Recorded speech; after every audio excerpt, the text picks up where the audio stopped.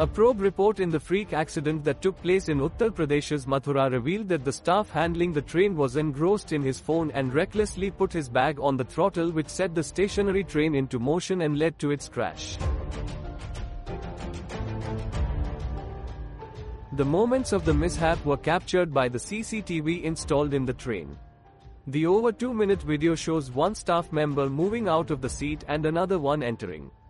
The staff member wearing a blue t-shirt is seen watching his phone, and before taking his seat, he puts his bag on the throttle. The staff did not realize his mistake until the train was jolted by the crash.